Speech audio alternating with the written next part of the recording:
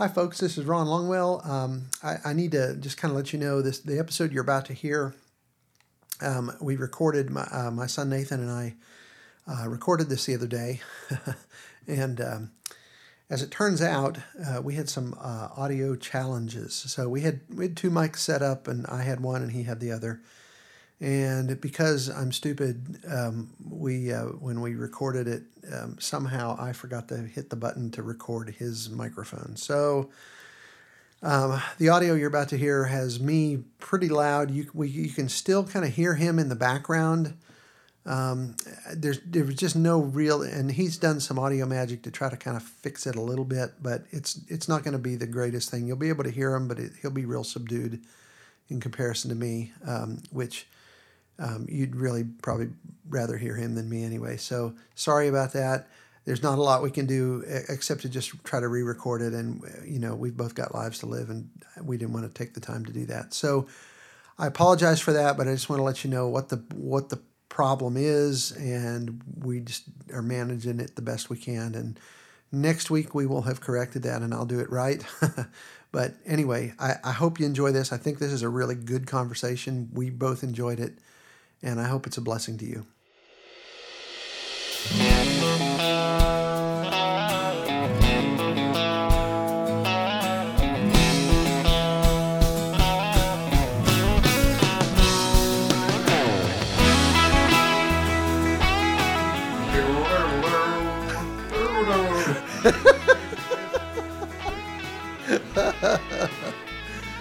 Hi, folks. This is Ron Longwell, and I'm glad you're here today for another episode of the Jesus Society Podcast, a conversation exploring relationship, renewal, and purpose in the kingdom of God. What you just heard was my son, Nathan.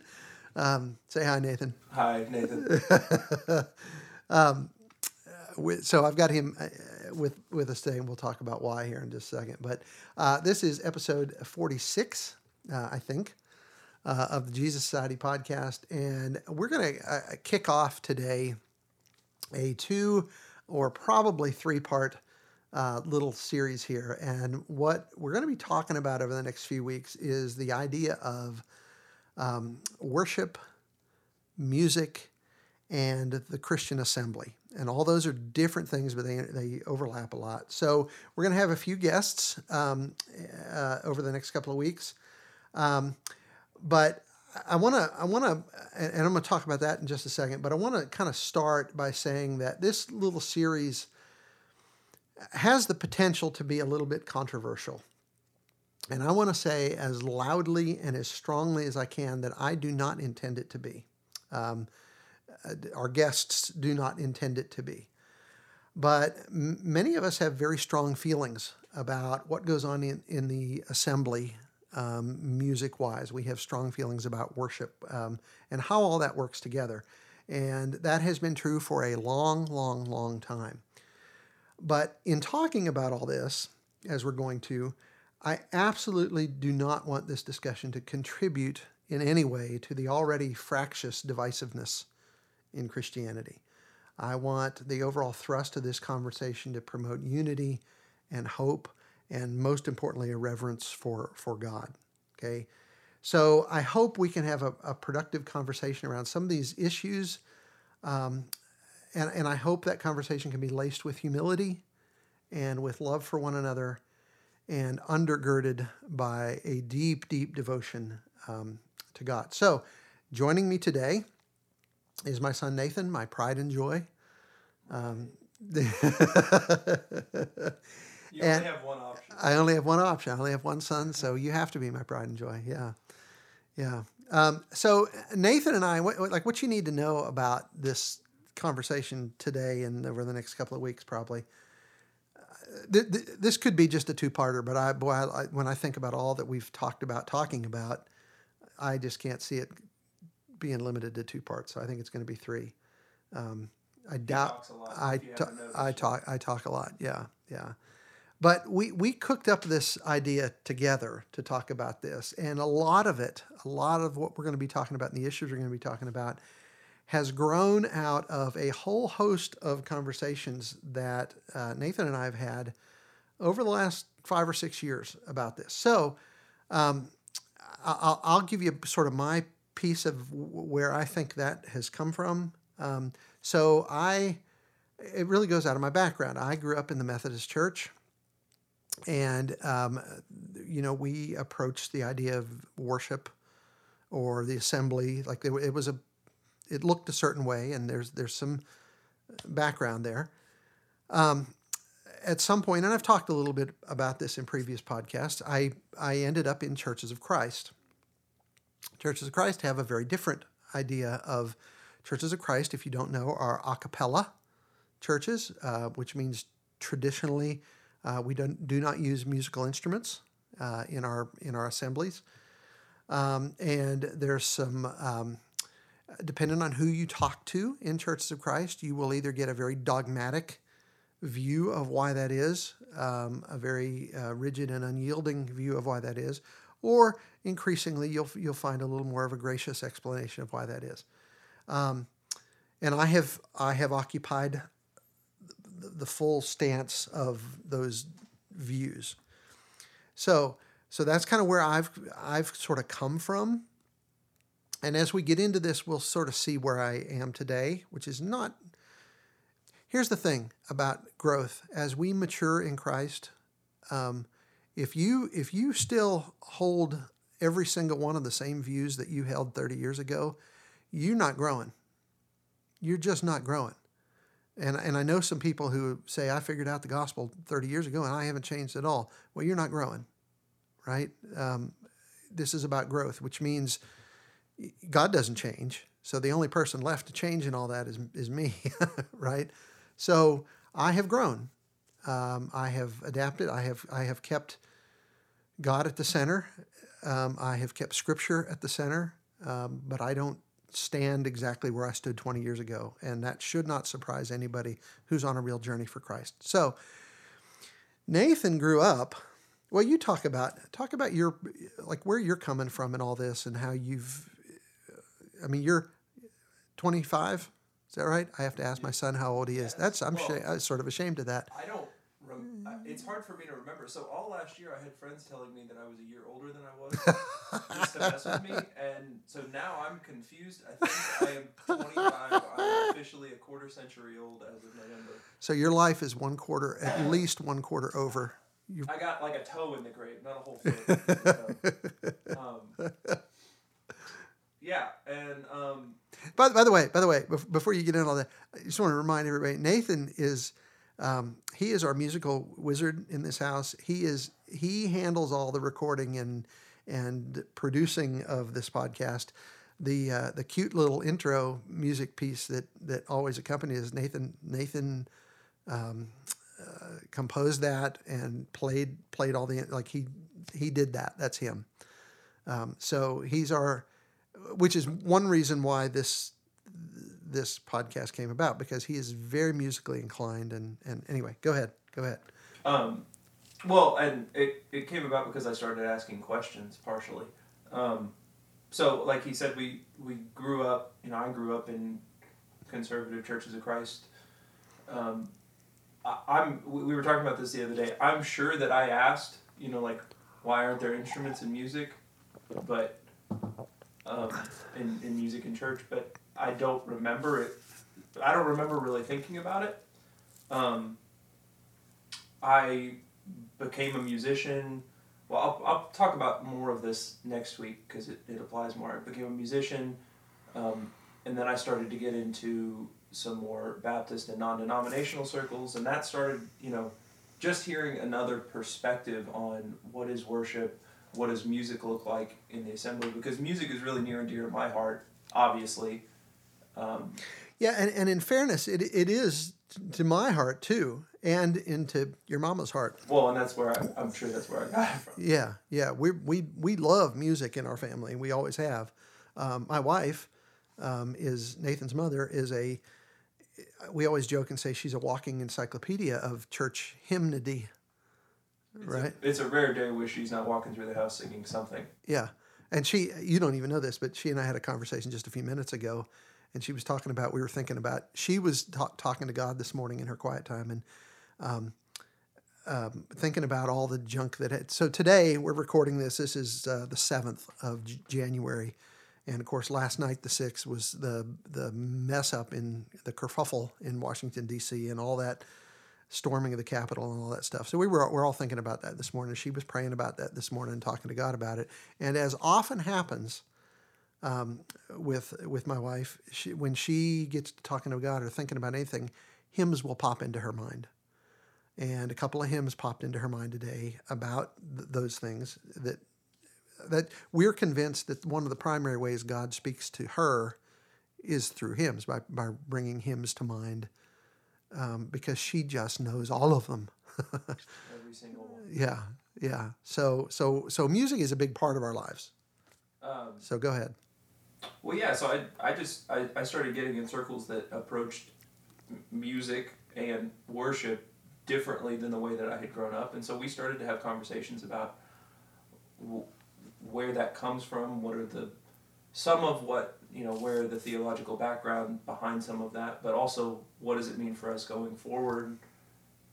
Because I was experiencing some stuff in those churches and those atmospheres that I hadn't experienced before, and so we'll talk about probably more of that next week, and I'll kind of explain some of that. I also got into audio and doing technical stuff, and so now I'm volunteering at my church, and I'm helping out run audio for the main big worship service in a very large congregation, which is a very different place that I never expected to be. But Yeah, and by the way, so because Nathan is in a world a little differently than what I have been in and where he has always been in, he's got some interesting insights into some of this stuff that have helped me. We're going to get into all that again next week, but some things about, if you're critical, and everybody's critical of either more traditional worship, people are critical of that. More contemporary worship, people are critical of that. We all bring ourselves to this stuff. We all bring our backgrounds to this, and so Nathan has kind of helped me understand some things about the way people that aren't me approach this, which is always a helpful thing, right? Always seeing the world through somebody else's eyes is always a helpful thing. Well, and I got to be able to ask why we have done the things that we have done for however many hundreds of years or whatever in Christian circles, and understanding, as a kid, you don't understand why you do the things that you do every Sunday. But being able to look back on that and understand some of that and ask some questions about that, tie those dots together. Yeah, and those things are always useful. It's always good to know how we got here. And if you think, well, we just read the Bible and do what it says, and it's that simple, you've got some growing to do. We bring a lot of ourselves into just even the lens through which we read Scripture sometimes. So it's really good to be aware of where our ideas come from and what part we play in those things. So Nathan's going to be with us this week. I'll just admit a lot of this discussion we're going to have today is kind of me being teacher Ron. I am playing the audience. He's playing the audience.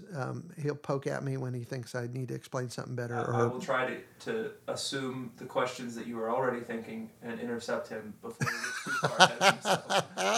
But I make no promises. Yes. Next week we're going to be joined by our friend Ashley. At least I hope we'll be joined by our friend Ashley. She's committed to it, so we're going to hold her to it. And she has a little different perspective on a lot of these things. It was important to me, if we're going to have this discussion, that some people who are not as in such an advanced state of decrepitude and geriatric, they're not quite as geriatric as I am. Well, you're not on a walker yet. I'm not using a walker just yet.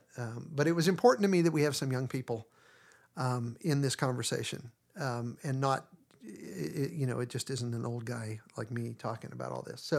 So Nathan is a natural fit. Ashley is as well, because she has a little bit of a different slant on some of these things. So I think next week and probably the week after, we're going to have a very interesting conversation around some of this stuff with the three of us. But today, what I want to do today is kind of lay some theological groundwork for this discussion, because theological groundwork is always the way to begin an important discussion. And so we're going to try to deal with a couple of things. So worship, the idea of worship in Scripture, what is it? How does the Bible present worship? Because then we'll know, at least when we're trying to add something into the idea of worship that isn't part of that. And we want to make sure that worship is everything that the Bible wants it to be, right? So there's that. There's the idea of the assembly too. What's the Christian assembly supposed to be? What's its purpose? Those sorts of things. This is music too. What's the role of music, and how does that sort of play out?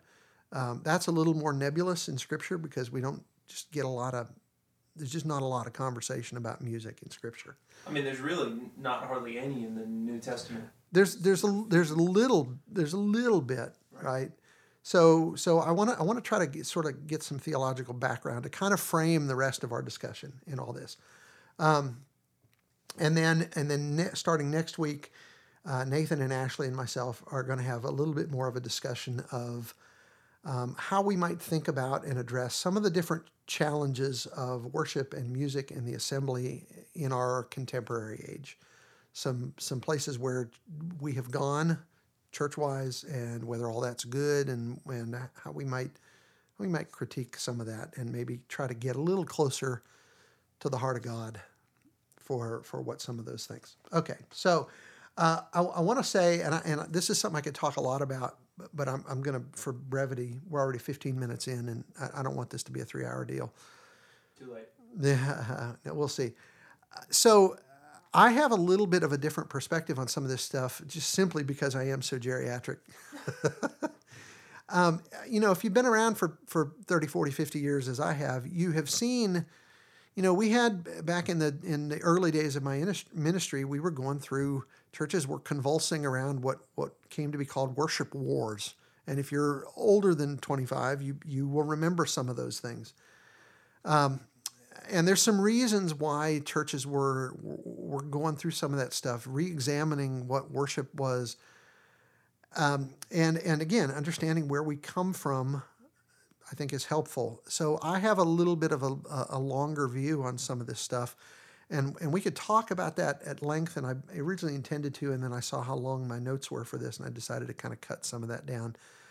But I think a lot of people that grew up in more traditional churches got kind of frustrated with their worship experience, and so they started trying to do what came to be called worship renewal, and that led some places. I think in some ways that was, some of that was good. I don't think it was all good.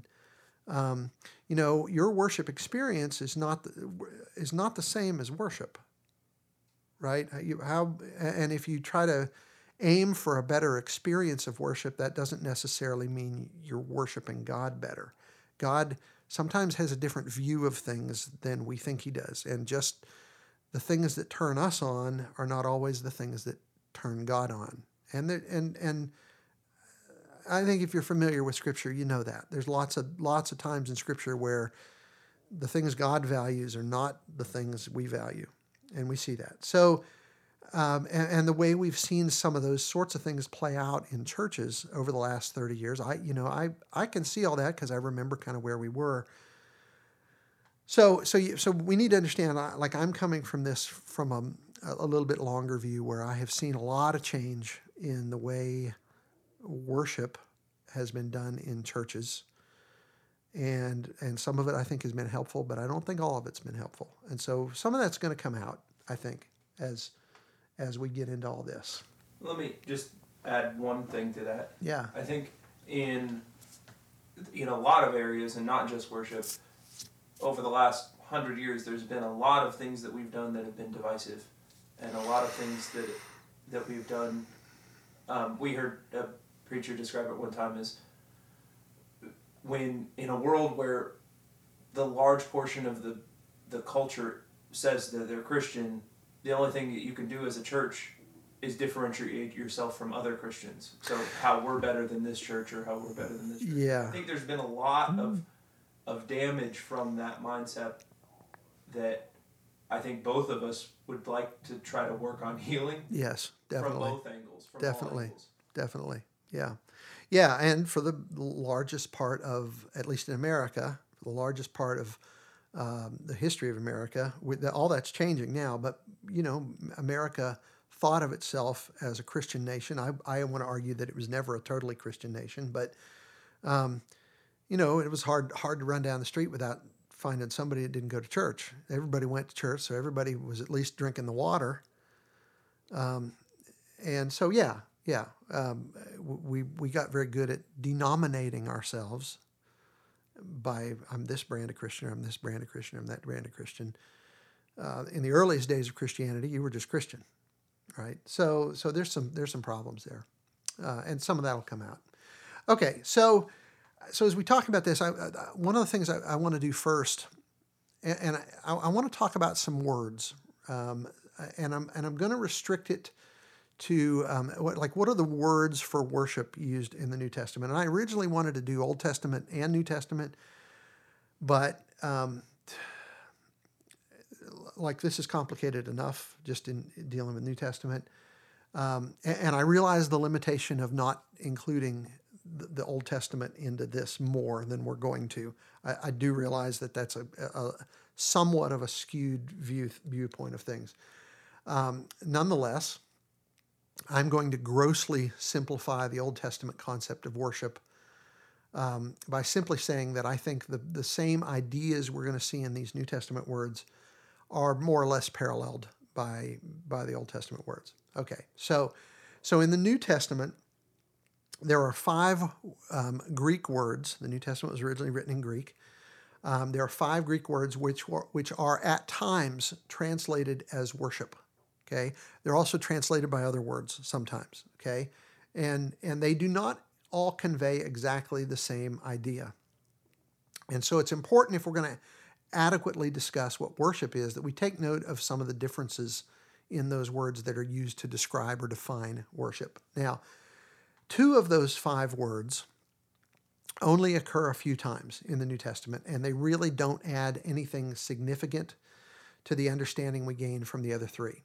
Also, another one of those words primarily refers to what we might think of as false worship, either the worship of false gods or the false worship of the true gods. And so we're not really going to bother much with those. And that leaves us, and I realize we're paring this down, and I know that, and I know ideally you want a thorough and complete and exhaustive look at all this, but this is a podcast. This is not a PhD class. This will be thorough, I guarantee it. Yeah, so that leaves us with 2 words, and we're going to look at those 2 words. And those 2 words occur much more frequently in the New Testament. They are the 2 most frequently used words that are translated as worship, although even in those cases, you're going to see that they're sometimes translated by a word other than worship. But they're important for our context. By the way, when you talk about word studies, a lot of people, a lot of preachers, and a lot of lay people kind of have the idea that word studies, that if we're talking about a concept, we just look up the word and it's got one definition and there we go, it's settled. Word studies just don't work that way.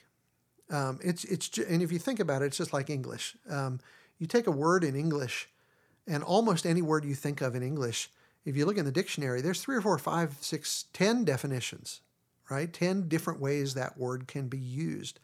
It's the same in Greek. It's the same in Hebrew.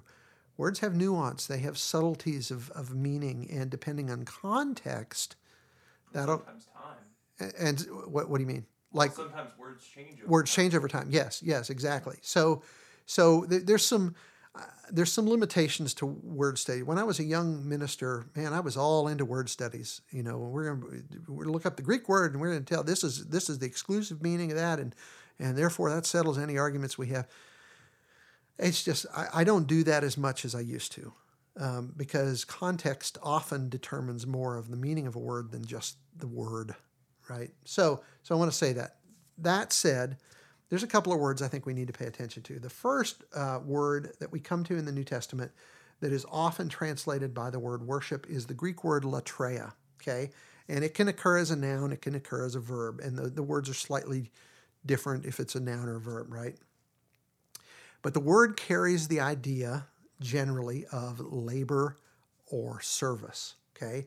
And we find that word in again, a noun sometimes as a verb. And so let me just show you a few examples of both of those. So as a noun, it is used in John 16, verse 2, where Jesus is talking to the apostles, and he says that an hour is coming when everyone who kills you will think that he is offering a service to God.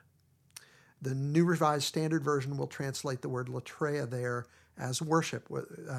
Everyone who kills you will think they're offering worship to God. Okay? In other words, they think that they're doing it for God, in service to God. Okay? In Hebrews chapter 9, the writer begins the chapter talking about Hebrew tabernacle worship and all of its trappings, the sacred bread, the altar of incense, the Ark of the Covenant, all those things. And he'll say in verse 6 that with these things prepared like this, the priests enter the first room repeatedly, performing their ministry. Okay, so that's the word there. Again, the New Revised Standard Version translates it, I believe, as ritual duties, but it's the word latreia. Okay, so it has to do with service or duty or ministry, that kind of stuff. Okay, now let me give you a couple of examples real quick where the word is used in a verb form. In Luke chapter 2, verse 37, Luke will talk about the prophetess Anna, and he'll say that she did not leave the temple serving God day and night with fasting and prayers. Serving. Both the NIV and the New Revised Standard Version translate that word there as worshiping. Okay. In Hebrews 13:10, the Hebrew writer, in talking about the role of the Old Testament priests who serve at the altar, says that under the new covenant, we have an altar from which those who worship at the tabernacle do not have a right to eat. It is also translated in other versions by the words serve or minister or officiate. Okay, so as you look at the ways in which that word is translated, you simply consistently get the idea that worship and service are used interchangeably. Okay, and I think there's also a sense in which your life can be seen as a certain form of worship to God. Your life and my life, by the way we choose to live in purity and righteousness and godly service, is in a very real sense worship to God. And Paul will certainly talk about it that way in Romans 12, verse 1, when he says, I urge you to present your bodies as a living sacrifice, holy and pleasing to God. This is your true worship. And by the way, that word worship there in Romans 12:1 is this word latreia. Okay? Now, that's not the whole story about worship in the New Testament, because there's another word that we need to look at. But I'm going to pause here and just ask Nathan, do you have anything you want to say about that? Any comments, questions, gripes, grievances, anything like that? No, not yet. I will say, as I'm thinking about this, because this is the first time I've looked through any of these notes. We've talked briefly about some of this, but not really fleshed out any of it. Yeah. That's already interesting to me, because I think a lot of the times we disassociate things, for example, like service projects or going out and doing good things in the community. We disassociate that from worshiping God, but it is in and of itself an act of worshiping God. Yes, it is. And that's important. It is probably more important than the lives that you're actually affecting. Maybe I'm crossing some boundaries there, but God cares infinitely more maybe than the people that you're serving.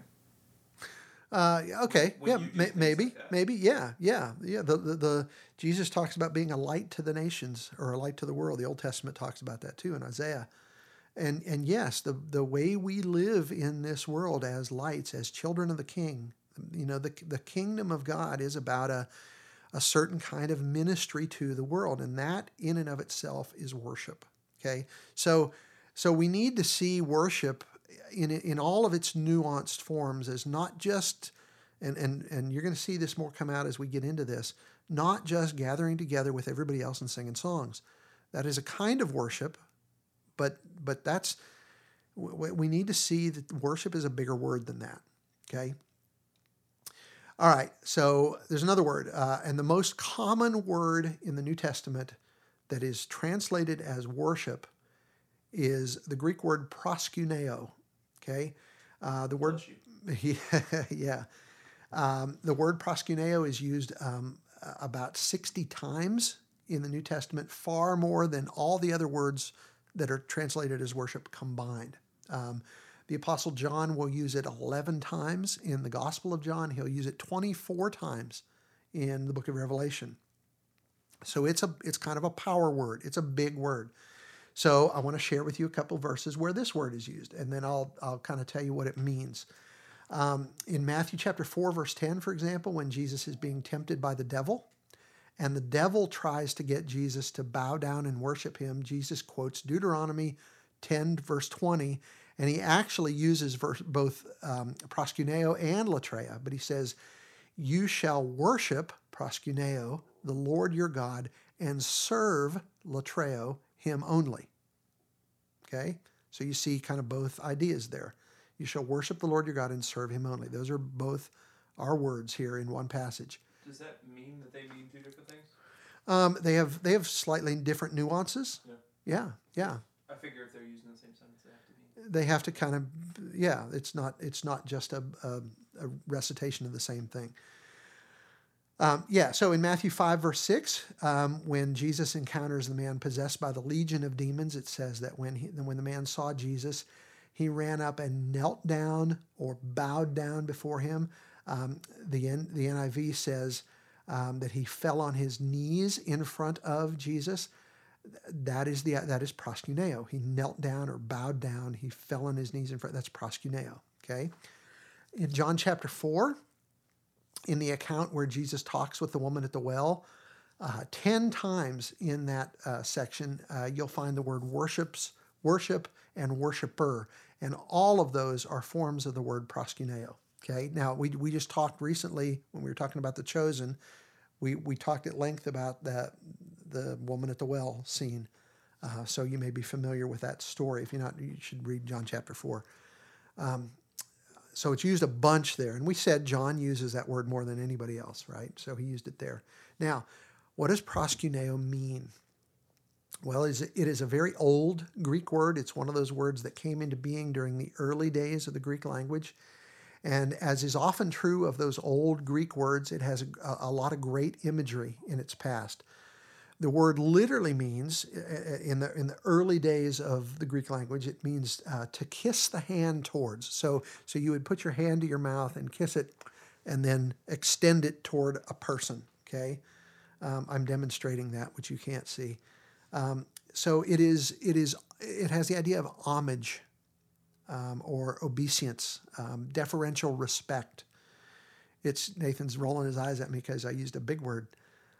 So it is humility. Okay, proskuneo is the inferior paying respect to the superior. I don't have enough cash for all these $5 words. Yeah, so you're going to like this part, though, Nathan. The Greeks would use this word to describe a dog that would sidle up to its master. The dog knew who the boss was, right? And he would sidle up to his master and stick his nose in the master's hand and lick his fingers. And the Greeks would say that the dog was proskuneoing the master. Okay, got that? Now, by the time that the Greeks got around to translating the Old Testament, and it wasn't really the Greeks necessarily, it was Jews who spoke Greek, translating the Old Testament from Hebrew into Greek, okay, which is called, the Greek translation of the Hebrew Old Testament is called the Septuagint, another big word. You'll sometimes see it in writing referred to as by the little thing LXX, you'll see, which is, I think, I'm stretching my memory here. I think there were 70 people who translated, and so the 70 is the Roman numeral LXX. I think that's all right. I didn't prep that part. So anyway, but if you see in some writings about the Bible, you see somebody quoting LXX. That's the Septuagint. It is the Greek translation of the Old Testament. And there's a whole big realm of scholarship devoted to how the Greek translation of the Old Testament compares to the Hebrew Old Testament itself. Another big, get off in the weeds. We get off in the weeds there. I promised Nathan we wouldn't get off in the weeds too much. Well, I'm tempted to ask questions about that, but yeah. I will refrain from it. Yeah, we'll talk about those later because we'll get off in the weeds, and we don't want to do that. So anyway, so by the time the Septuagint was translated, the Old Testament was translated from Hebrew into Greek, the outward act of kissing the hand towards someone had pretty well fallen away. People weren't doing that. They weren't kissing their hand towards someone to show deference. And the idea then of proskuneo was the inward reality of a person's heart when he worshiped God. Okay, so it's the inferior paying respect to the superior. It is the attitude of a crouching kiss. It is homage. It is deference. It is surrender, and it is submission. And that attitude of submission, the approach of surrender to God, is at the core of what we must be when we worship God, okay? So worship is all about surrender and submission. That is proskuneo. So here's the question. And I'm not necessarily directing this toward Nathan, just so he knows and so everybody else knows. Is that what you do when you worship God? Is it a surrendered, submissive heart? Is that the primary attitude of your heart when you do what you think of as worship? Because that is what God wants. God wants proskuneo. And without proskuneo, a spiritual song is just words put to music. It's not worship. Without proskuneo, a prayer is just words in the air. It is not worship. Without proskuneo, it doesn't matter if you clap your hands or raise your hands or sit on your hands. And I'm not really talking about the outward display here. That's not my point. I'm talking about the inward attitude of your heart. Because without proskuneo in your heart, it just doesn't matter. And it's that way with all of the, in Churches of Christ, and if you've got that background, you'll know this. If you don't, we have always, when we've talked about worship, we've emphasized the 5 acts of worship, okay? And those are the things we all said. You have to have this in the assembly, right? There's preaching, there's singing, there's giving, there's the Lord's Supper. What's the other one? I can't remember what the other one is. Anyway, we've always talked about the 5 acts of worship that you always had to have. But here's the thing: no matter how correct we might be in whether or not we do those things, it is all pointless if proskuneo is not the environment. Those things become vain worship without that. Interestingly, when Satan tempts Jesus in Matthew 4, verse 9, and he asks Jesus to fall down and worship me, that is proskuneo. That is what the devil wants. The devil wants something that belongs exclusively to God. Okay? You have something to say? Nathan's been sitting on his hands, bouncing up and down. Let me, real quick, I'm looking up a verse and trying to find it. James 4:10. This is what as you were talking about this, I was thinking about. Humble yourselves before the Lord and he will exalt you. Several different... That's the idea. Several different versions of that. That's just the CSB. But the attitude behind all of this is surrender. It's humility. I will point out maybe something interesting, and we'll talk about some of our differences and stuff later, but the fact that proskuneo is used as bow down, I think, is really interesting, because in more traditional churches, we are taught to stand up and be straight and rigid and yeah right. Yeah. If you do anything other than that, even a hand clap is exactly. And I always, one of my little pet peeves about things, and it's a word thing. I'm a word guy, right? So we sing the song sometimes. I stand in awe. And how many churches have I been a part of, and you probably have too? Anytime you sing the word stand, the song leader makes everybody stand up. The idea, and of course, the phrase stand in awe has nothing to do with your posture. It has to do with your state, your internal state, right? But we sometimes have this sort of, I was about to use a negative word, and I won't use it. We have this attitude sometimes, if we sing the word stand, well, my gosh, we better be standing. And that's just silly. And I think we've maybe taken away from, well, if controlling somebody in their state of humility takes away from their experience with God. Well, and there, yeah, if you feel compelled to bow down, yeah, or kneel, or like, you better do that. Yeah, right. Because that's an active, and I don't think I had a pastor recently ask the church. He said, how many times in your life, or how many times recently, have you literally kneeled down to pray, and you do it, and everything's different. It absolutely is. It means something. Yes, your posture. I don't want to say posture doesn't matter, and we've kind of said that in some of our churches. Sometimes posture matters. Yeah. It affects your heart. It affects your heart. Yeah, just the act of getting on your face before God, which is what affects your heart. And that's what you're getting at with both of these, is that it is about humility. It's about absolutely humbling yourselves before God. Absolutely. Sometimes that means posture. Sometimes it doesn't. But your heart always ought to be there. Yeah, absolutely. So what does all this mean for us? Well, a couple of things, I think.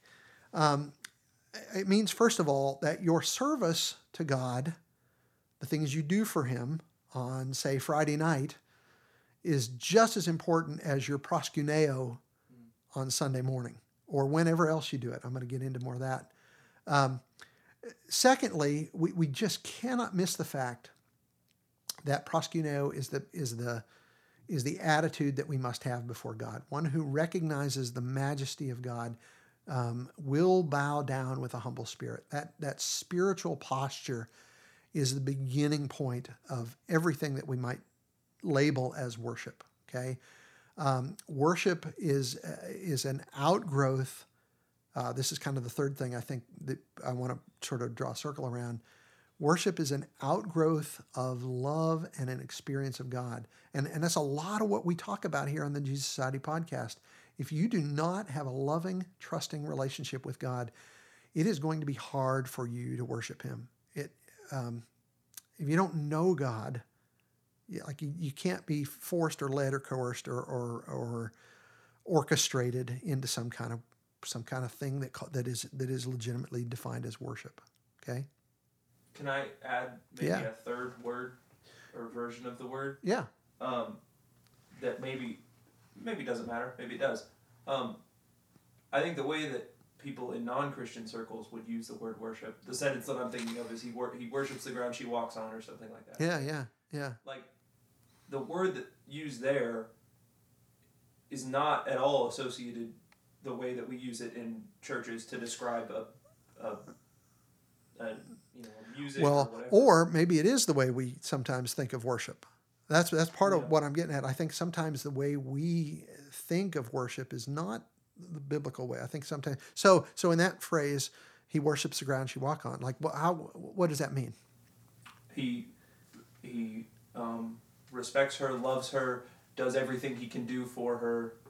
I think there's a humility in that. There can also be a kind of a selfishness. Yeah. In that. Yeah. So obviously selfishness doesn't really have any place in the worship of God, right? That's probably something we ought to draw a line under and circle in red too. Okay. So I want to shift a little bit, and I want to talk about kind of a big picture idea, or a couple of big picture. I want to make a few points. That's what we're getting at here, of how worship is presented in the Bible. We've talked about the words, but I want to kind of go beyond the words, because again, word studies rarely tell us everything we need to know. And to keep this kind of simple, we're gonna move away from talking about the Greek words, and I just want to notice that there's roughly 250 times in the Bible, the whole Bible, depending on your translation, that the English word worship occurs. Okay, only about 70 of those are in the New Testament. And here's what I find interesting. If you look at those, and I looked at all of those this week, I was preparing for this, and I went back. I've been studying and think about this for a long number of years, but I dug deeper this week than I ever have into some of these things. And so I looked at every single one of those examples in the New Testament this week. And here's an interesting thing. When you find in the New Testament, when you find an example of a follower of God actually said to be worshiping God, as opposed to a text that merely discusses the idea of worship, right? What's interesting to me is that worship is almost always, not exclusively when I say that, but it is almost always spontaneous, done in response to an act of God or an awareness of His presence. Okay? It is hardly ever, not exclusively, but hardly ever orchestrated or scheduled. For instance, Matthew chapter 2, verse 11. The three wise men, right, when Jesus was born, they saw the star, they heard the angel, they raced off to find baby Jesus, and when they found him, they walked in and they worshiped him. They bowed down. They proskuneoed him, okay? What they did was something spontaneous in response to an appearance of God and an awareness of His presence. Matthew 14, verse 33, when Jesus calmed the storm after Peter walked on the water and they both got back in the boat, it says that everybody in the boat worshipped, proskuneoed Him, and they said, "Surely you are the Son of God." So there's another case where, because they were just slapped in the face with an act of God in their midst that they couldn't ignore, and their only response was to bow down and worship, proskuneo. Okay, they didn't call a meeting, they didn't organize that, they didn't schedule it. Hey, let's get out in the boat and worship God. Nothing like that. Matthew 28, verse 9.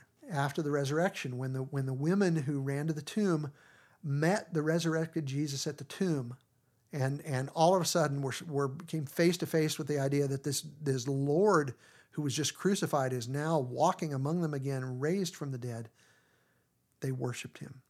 Proskuneo. Okay?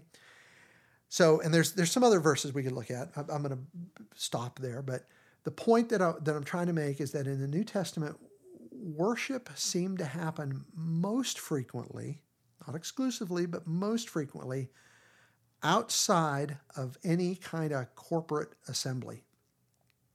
And those times, it's often done by just one person, okay? So it's spontaneous, and it is done in response to some awareness of the presence or activity of God. And yet today, I think most Christians, if they're honest, we almost exclusively associate worship with the Sunday assembly. And at this point in our conversation, I'm going to expand on this, I think, in a little bit. I want to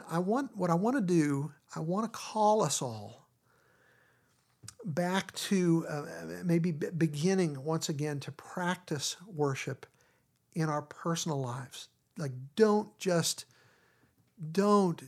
exclusively limit it to when you're gathered together with your brothers and sisters in some assembly. I want you to see worship as your response to God anytime you're aware of his presence, or sometime when God delivers you from something or provides for you or does something in your midst that you just know God took care of this. When he heals somebody that you've been praying for, when he delivers a baby into the world. That we just had a friend who had a baby the day before yesterday, and we've been praying for them for a long time. There was always some concern that it might be a difficult pregnancy. Everything happened wonderfully. When God does something like that, it is appropriate. I would almost say, if you're a Christian, it's mandatory. Stop what you're doing, whether it's you or you and your wife or you and your family or you and a brother or sister or two.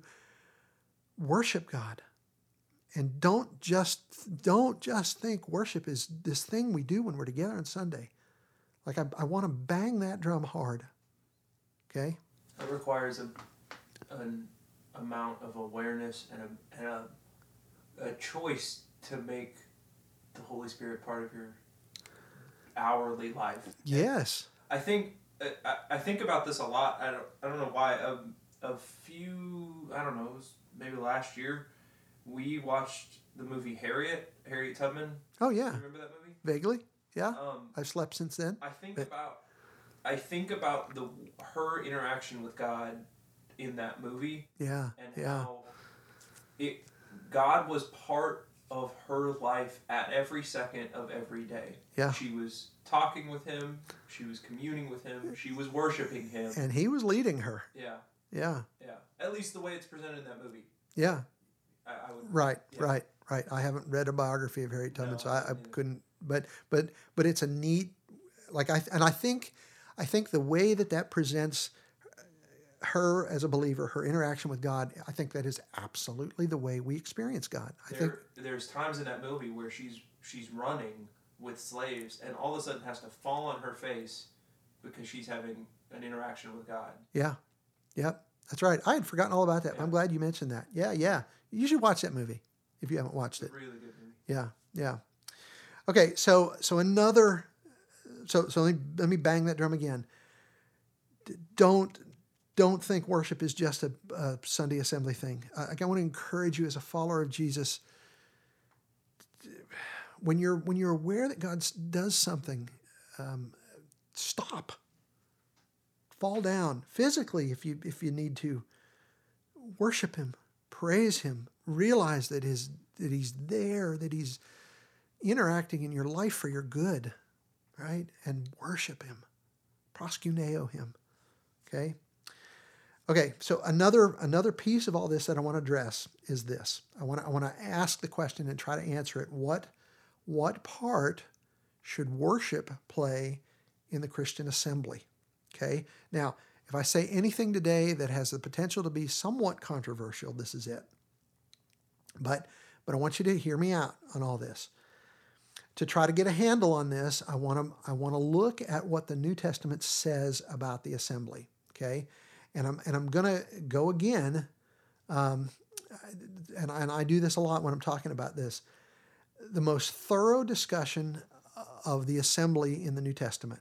Okay, now there's other things, and we're going to grapple with a couple of those other texts, but the most thorough, sustained discussion of the Christian assembly occurs in 1 Corinthians chapters 11 through 14. Mostly chapter 14 is what we're going to focus on, but 11 through 14. Now, there's one caveat to all this that I want to just point out just so you're aware that I'm aware, okay? Paul is writing to the church in Corinth to address some specific problems that they're having, okay? Frankly, all the letters in the New Testament are occasional letters. They're written to a specific church for specific reasons, because mostly Paul, since he wrote the bulk of the letters in the New Testament, Paul is aware of this particular church. They're struggling with this or that or the other things. Sometimes their practices are flawed. Sometimes their doctrine is flawed, and he's writing to address those specific issues. So he's not usually writing one big grand general treatise to the whole church for all time where he just is sort of laying it all out. We sometimes think he's doing that in Romans. He's not. He's writing to the church in Rome because they're struggling with some specific issues. Okay, you have to be aware of that. You have to be aware in 1 Corinthians, he's writing to a specific church to talk about some specific issues. So the way Paul talks about this, I want you to be aware that I know might be somewhat skewed toward the issues that they're having. The things he talks about or doesn't talk about are probably based on the fact that he's writing to a specific church for specific reasons. Okay, there's questions that we might want him to answer that he doesn't answer because they didn't pertain to that church. I want you to just be aware that I know that. Okay. Nonetheless, Paul gives a series of instructions about when you come together. Okay, that's the phrase that he uses about 5 times in 1 Corinthians 11 through 14. So clearly, he's talking about things that happen when Christians come together in the assembly. Okay, so Paul will talk in these chapters, and I'm just trying to give you just an overview, okay, before I make some specific points. He will talk about a number of practices that occur in the assembly. He'll talk about the Lord's Supper. He'll talk about the exercising of spiritual gifts. including a lengthy discussion about speaking in tongues, which was apparently a big issue in Corinth. He'll talk about maintaining order and decorum in the assembly. But he'll also talk about attitudes that should be present when we come together in the assembly. Things like love, things like concern for one another, things like mutual deference, doing things decently and in order, okay? But in all this, when Paul talks about the assembly, Paul uses one word more than any other to talk about what seems to be for Paul the central thrust of the assembly. And that word is not the word worship. Although, to be fair, Paul does mention singing, and he does mention praise, and he does mention giving thanks in 1 Corinthians 14 in the context of speaking in tongues. But the word Paul uses most in this section is the word that is sometimes translated edification. And edification is the Greek word oikodome. Okay, it is a compound word, and the first part of that word comes from the Greek word oikos, which is the Greek word for house. Okay, Nathan's laughing at me. I'm not laughing. I'm just thinking. You remember in My Big Fat Greek Wedding? Yeah. He says, "Give me a word, Any word. and I will show you how the root of that word is Greek." Yeah, that's right. We watched that the other night because it was on TV. Or no, it wasn't. We have a DVD of it. Anyway, so oikodome is a compound word. The first part of that word comes from the Greek word oikos, which is the Greek word for house. So oikodome is the word that the Greeks would use to talk about building a house. So oikodome edification, as Paul uses it to talk about the central purpose of the assembly, it's talking about building something, okay? Which is why some translations actually translate the word oikodome as building up. So if you look in your translation all throughout 1 Corinthians 14, you'll see that several times. That's this word oikodome. Paul will use it again and again and again in this context to talk about the assembly. So the big question is, what are we building? If Paul thinks the assembly is primarily about building up, what are we building? We are building in the assembly. When we come together, we're building robust, mature Christians. The central function of the assembly, as Paul seems to present it here, is to help believers grow into maturity, to build attractive Christians, as we talked about in the podcast episode where we talked about the early church, and we talked about the importance of Christians being attractive to the world around them. Okay, and that we talked about then that the central thrust of the assembly back then was to build Christians into the kind of people who were attractive, who carried God before the world around them. Okay, in a way that was attractive and winsome. Okay, that is why in the book of Ephesians, chapter 4, verses 11 through 13, when Paul talks about the people that God has given the church as gifts to the church to lead it, he'll mention, apostles and prophets and evangelists and pastors and teachers, and their primary collective work, those apostles, prophets, evangelists, pastors, teachers, their primary collective work, Paul says, is to equip the saints for the work of ministry, to build up, there's our word oikodome, to build up the body of Christ until we all reach unity in the faith and in the knowledge of God's Son, growing into maturity with a stature that is measured by Christ's fullness. And then he says, when that happens, we'll no longer be little children, tossed about by waves and blown about by every wind of teaching, by human cunning with cleverness and the techniques of deceit, but speaking the truth in love, let us grow in every way into him who is the head, and that is Christ. So again, 1 Corinthians 14, Paul uses this word edification pretty much exclusively to describe the purpose of the Christian assembly. And in the most thorough discussion of the assembly in the New Testament here in 1 Corinthians 14, the word worship only occurs once, and it's interesting to see how it's used. It's not used about Christians. It's not used about Christians. It is used to talk about an unbeliever who happens to be in the assembly, and because of the way Christians are behaving among themselves and the way they're doing things together as God's family, the unbeliever is so overcome by the presence of God in their midst that the unbeliever falls down and worships. And that's proskuneo, declaring, God is surely among you. Now, let me just say, isn't that what we want unbelievers to see when they see us? They want to be so taken by the fact that we're united together and we're different than everybody else in a way that's beautiful. That they say, they don't give us the credit. They look at us and say, God is among you. Yeah. So that's 1 Corinthians 14, 23 through 25.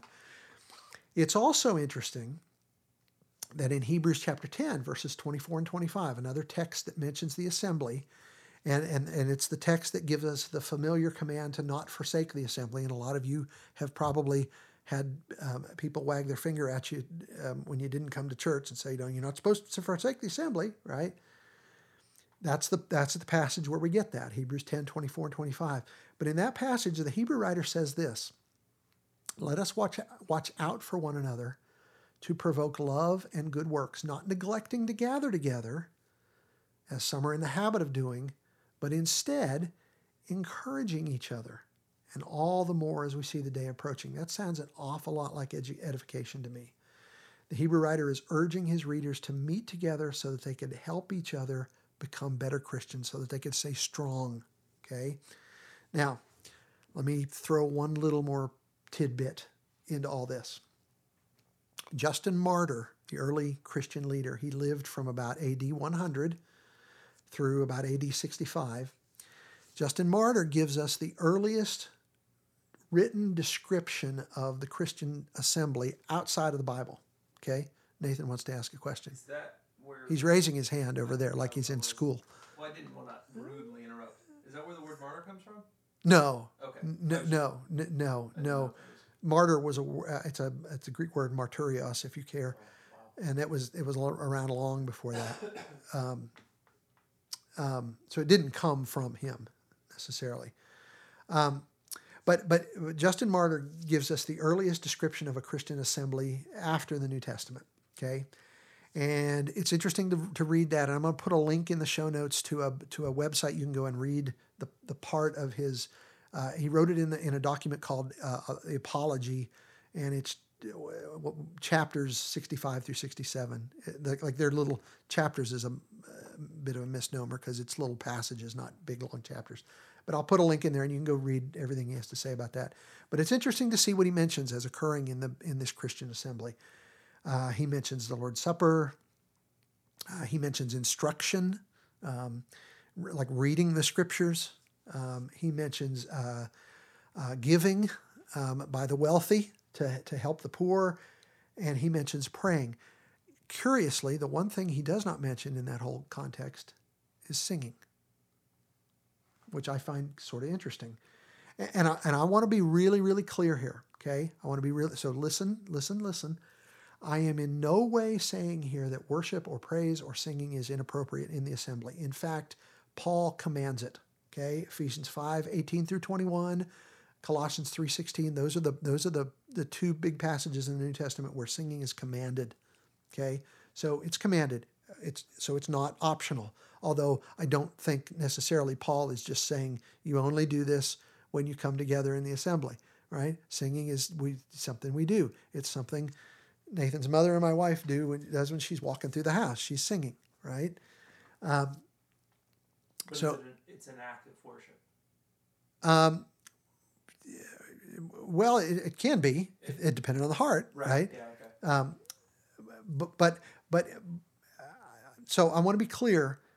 I'm not saying that worship or praise or singing is inappropriate in the assembly, and I think honestly, because we're who we are as Christians, because we're followers of Jesus, because we have a relationship with Him, because He's in our midst and we love Him and He's working in our lives for good and we're aware of that, right? I think anytime we get together, worship at some level is just going to naturally sort of leak out Okay, it's part of kind of who we are in relation to God. But here's the thing: we have in our modern era, I think a lot of us as Christians have so come to associate the idea of worship with the assembly that we tend to think, I think, that that's the primary or even the only thing that should happen when we gather, and that the corporate assembly is the only place worship ever happens. And my contention, again, in all this, is that it's kind of a strangely modern notion to think that.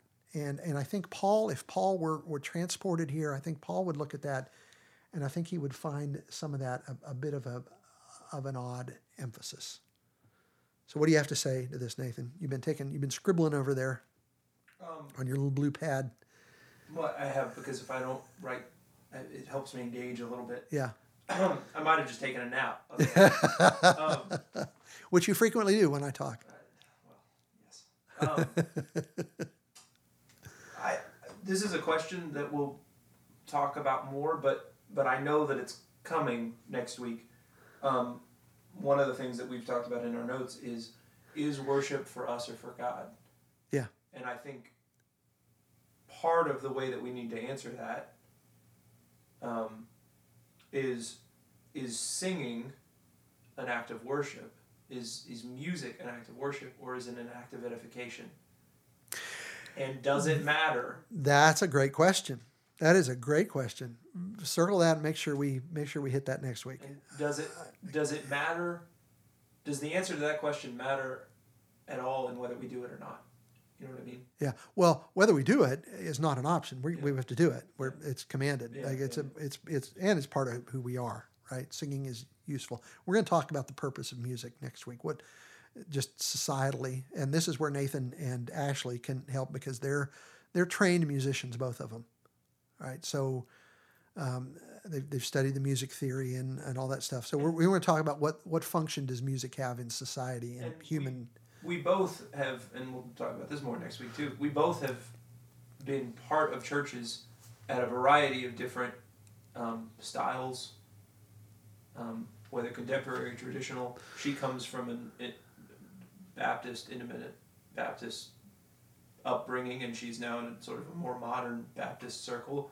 I came from Churches of Christ, and now I'm in the non-denominational church. So we both have some baggage, but also some interesting perspective. Yeah. So that I want to talk about it, and we're talking about some similar stuff next week. So I want to save that for there. But that's a good question. Good question. So here's the thing. We're wrapping this up here. I love music, and I love singing, and I love Jesus, and in His presence, all I can do is fall down before Him and worship. The lesser bowing down before the greater and giving homage and respect and gratitude and love. That's what worship is, and it is certainly something that is just really, really important in our lives as Christians because God is the center around which we all revolve. He is the polar axis around which we as Christians revolve, and He is our everything. Paul will say, he'll say, Christ, who is our life, right? But I think in our modern era, I think we've missed some things. I think we've made music the centerpiece of our assemblies, and we're going to talk about why and how maybe that occurs. I think, just to give a little hint, I think some of that is more about us than it is about God. And I think a lot of early Christians, if they were to find themselves in our midst, I think they would find that that's a little bit of an overemphasis. And some of them might even think of some of that, and I'm painting with a broad brush here because certainly not every church is the same, right? But I think some might even say it's a little bit of a distraction to what worship is. So next week, Nathan and our friend Ashley, who are not geriatric curmudgeons like I am, will be here to help us discuss kind of the practical outworking of all this and how we might create a healthier, more worshipful, in the scriptural sense, environment in some of our churches as it relates to worship. So if you've managed to hang with us all through this today, How long are we? 1 hour, 8 minutes, Wow. which is better than it could have been, right? I usually complain, for the record, about how long his podcasts are. Yeah, So especially when we were doing The Chosen. now that I'm a part of it, I Yeah. don't have an excuse. That's right. Although I did more of the talking than you did today. So, but Bring if, the cattle prod next week. yeah, that's right. Well, you may have to prod Ashley too, because she likes to talk too. So if you've managed to hang with us throughout all this today, please stick around for part 2 and maybe part 3 next week, because this is all part of a big discussion, and I don't want you to hear this and not hear that. And I'll say the same next week, because I don't want you to hear that without hearing this. Okay, because I think this is all a big part of the big thing. I don't think we're separating them because of time, but it's all part of one big extended discussion. Okay. And with that, I want to thank you for joining us today. I hope you'll join us again next week. As always, we would appreciate it if you'd tell others about the podcast. Please, if you enjoy the show, subscribe and rate and review us on whatever platform you use to get your podcasts. Please visit our Facebook page for the Jesus Society podcast. Check out our website, thejesussociety.com. We've mentioned before, we've got a Patreon page, and there's a link for that in the show notes you can find. If you feel compelled by the Lord to try to support us in a little way, you can do that there. It's also kind of a one-stop shop for podcast links and other stuff that I write, because I write some stuff too. But you can look there and find all that. It's nothing is hidden behind a paywall. It's available to everybody free of charge. Thanks for listening, and remember, say it, Nathan. You are greatly loved. Very good. See ya.